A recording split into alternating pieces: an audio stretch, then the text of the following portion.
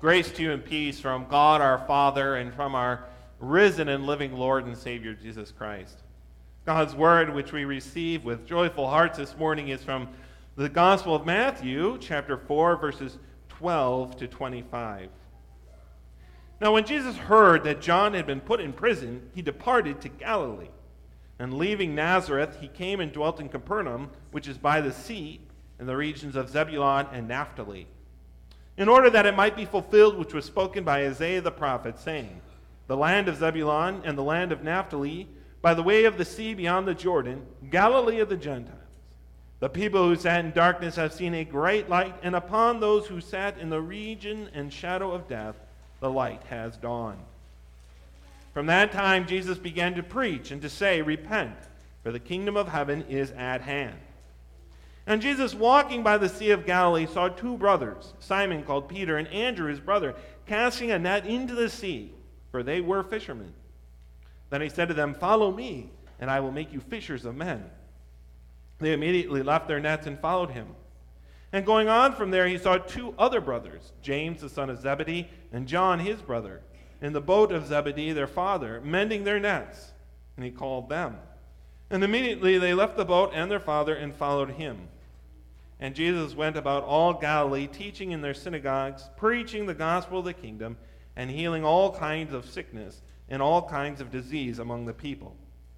Then his fame went throughout all Syria, and they brought to him all sick people who were afflicted with various diseases and torments, and those who were demon-possessed, epileptics and paralytics, and he healed them.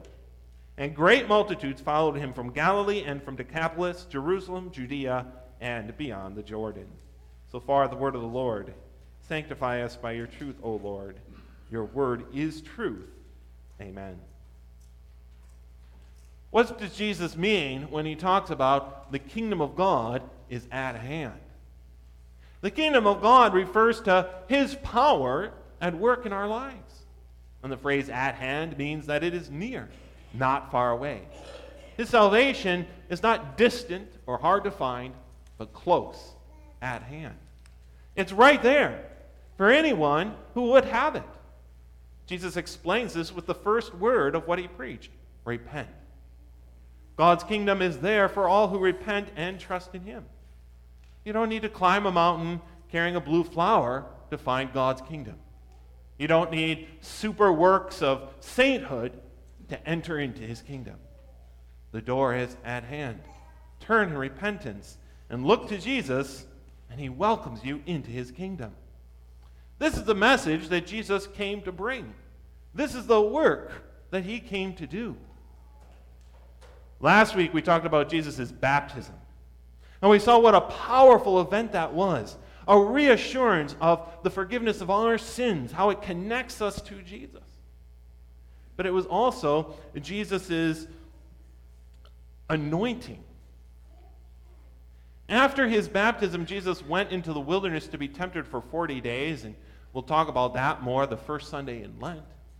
But when he came back from that 40 days in the wilderness, he was ready to do the work of the ministry, ready to do the work the Father had sent him to do. And the work of that ministry was one thing, one goal. As we read in our text, to proclaim repentance. For the kingdom of God is at hand. It is near to you, near to all. Jesus called the 4 disciples in our text. What did he call them to do? He called them to proclaim that same simple message, that same gospel, that the kingdom of God is there, waiting for you, not hard to find. Jesus went forth and he healed the sick, he cleansed the lepers, he cast out demons. When we consider the story of you remember the lame man who was let down through the roof?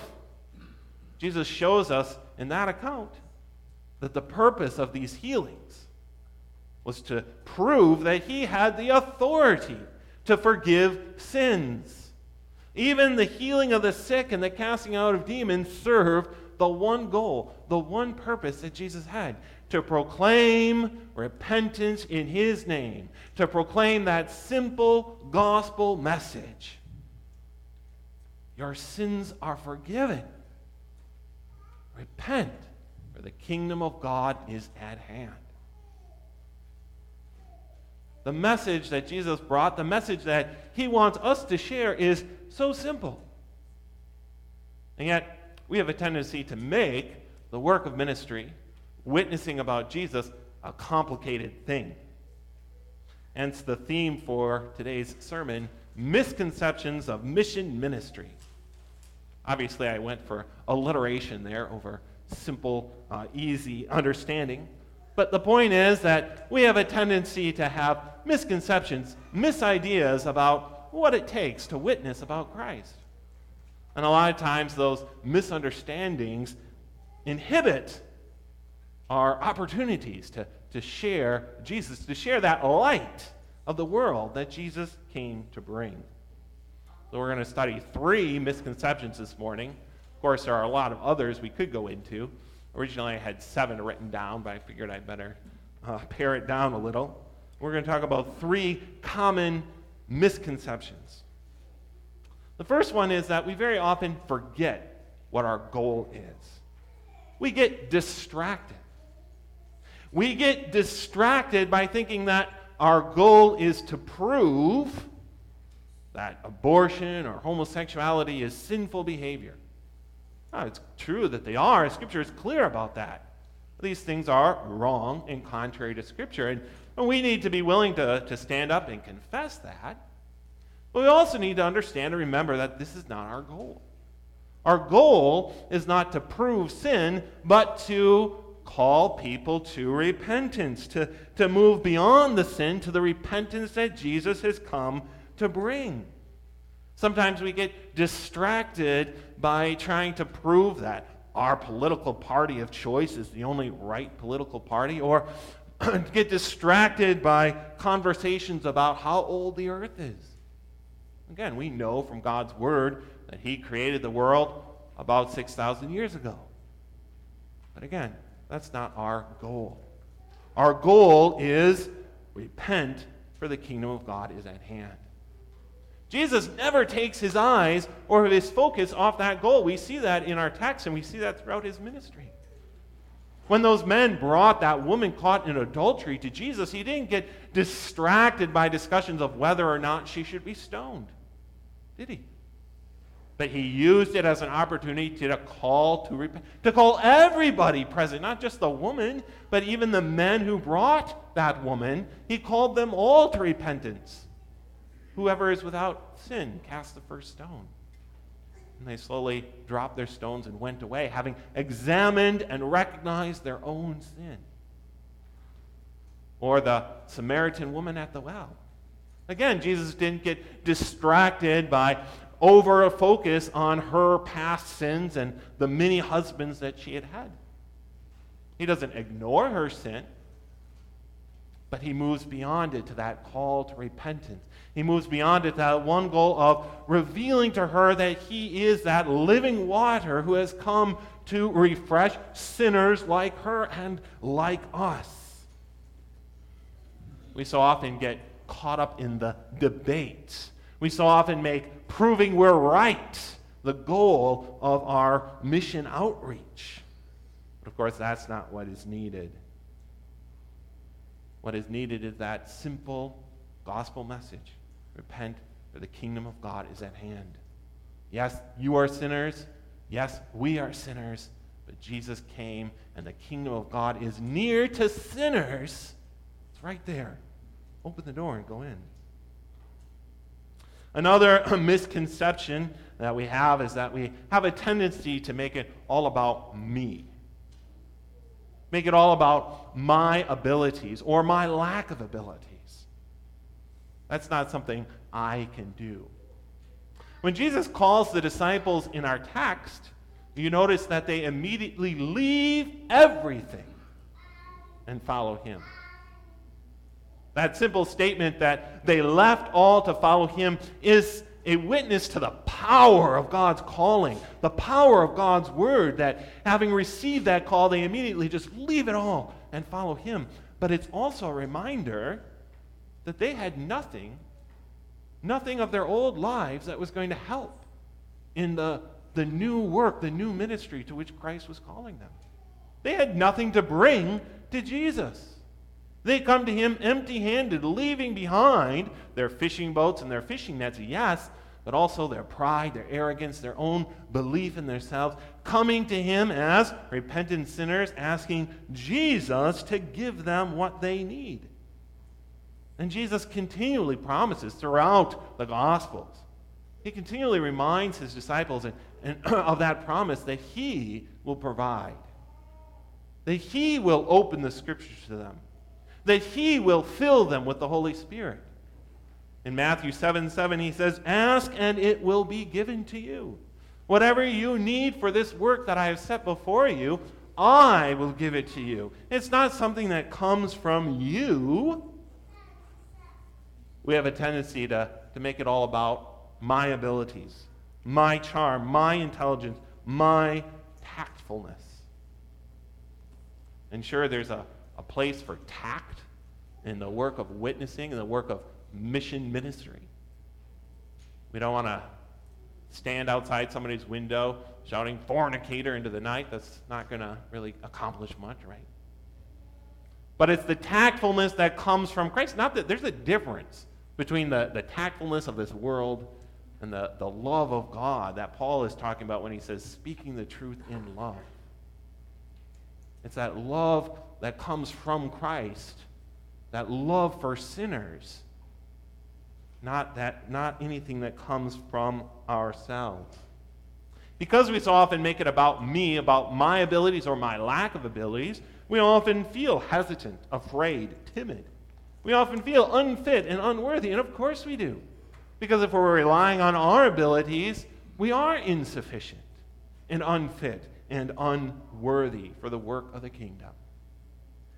Therefore, the disciples left all behind, that Christ might give them what they need. Think of the parable of the talents, right?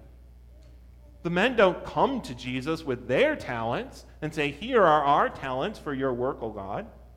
They come to Christ and he gives them talents. To one 5, to one 2, and to one 1. We come to Christ leaving behind ourselves and come to him in prayer, trusting him to give us the strength, the wisdom, whatever else we need for the work that he has set before us.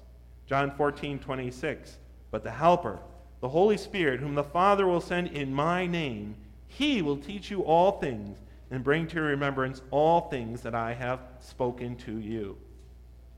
We receive from Christ through our baptism, through the word that we hear on Sunday mornings and in our personal devotion. We are filled by him for the work that he has set before us. There is one thing we need: coffee. Of course, not coffee, right? Just had to make sure you're awake. One thing we need is Jesus and his word. It's not about me, it's about Jesus. And the third misconception we're going to talk about this morning is that we often think, well, let the professionals handle it. That's the pastor's job. We'll let him do it. You notice again in our text, Jesus doesn't go to the quote-unquote professionals, does he? He doesn't call the Pharisees and the Sadducees to be his disciples. He calls 4 fishermen to follow him. And very often in the Bible, we see that it's not the professionals who are some of the greatest missionaries. There's the little girl, the little slave girl who told Naaman, there's a prophet in Israel who can heal your disease. There's the demon-possessed man. And Jesus cast out the demons, the legion of demons, and the man wanted to follow Jesus. And Jesus said, "No, you stay here." And when Jesus came back to the region, he found many that had become his disciples through the witness of that demon-possessed man. Or one of my favorite accounts, John chapter 9, the man who was born blind. And he goes out to tell people about how Jesus had healed him, and the Pharisees confront him. They don't like what he's saying. And he responds with that powerful witness. He says, I don't know about those fancy arguments you're making, he says to them, but there's one thing I do know. I was blind, and now I can see. There's a time and a place to say, well, let's go ask the pastor about that. That's what your pastor is here for. That's what I'm here for. But that's not the heart of witnessing. The true witness is not the ability to answer all questions. Even the pastor can't do that. God simply hasn't told us all things. The heart of witnessing is that simple confession about what Jesus has done for me. Just like that blind man. One thing I know. So we share that with people. The one thing we know, the kingdom of God is at hand, is nearby. We know how we were sinners, and yet Jesus died for our sins, and how we can enter the kingdom of God. We know how Jesus died for me. We know what Jesus has done for us. We share that simple message with others. One thing we need, it's not complicated. One thing we have to share, it's not difficult. Paul reminds us in 1 Timothy, this is a faithful saying and worthy of all acceptance, that Jesus came to save sinners, of whom I am chief. This is a faithful saying. This is the one thing we know and can trust, even when we can't trust anything else in the world. Who our Savior is and what he has done for us. That's the light that they saw. In our Old Testament reading in Isaiah and in our gospel quoting Isaiah, those in Galilee have seen a great light. Those sitting in darkness have seen a great light. The light that they saw was not the miracles. It was that proclamation, repent, for the kingdom of God is at hand. We have this light. We don't want to hoard it to ourselves. We want to share it. It's not complicated. Jesus came to save sinners, of whom I am chief. Amen.